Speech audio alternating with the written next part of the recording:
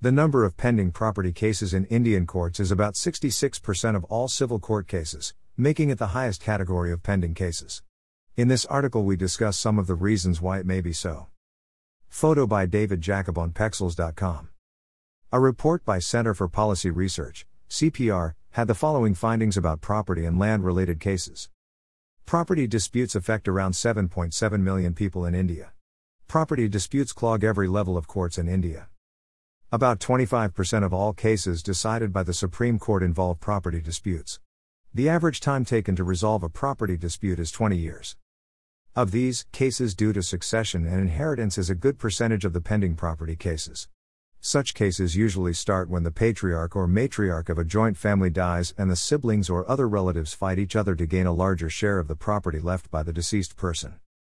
Apart from succession, the types of property cases include the following. 1.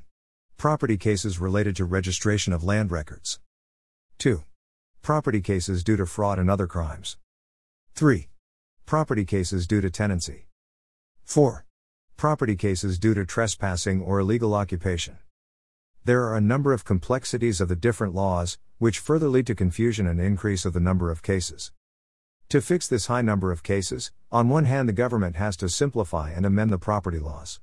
The registration process for land should be made more efficient and corruption-free. Land records also need to be digitalized. Supreme Courts can furnish some guidelines to make the process streamlined and made uniform.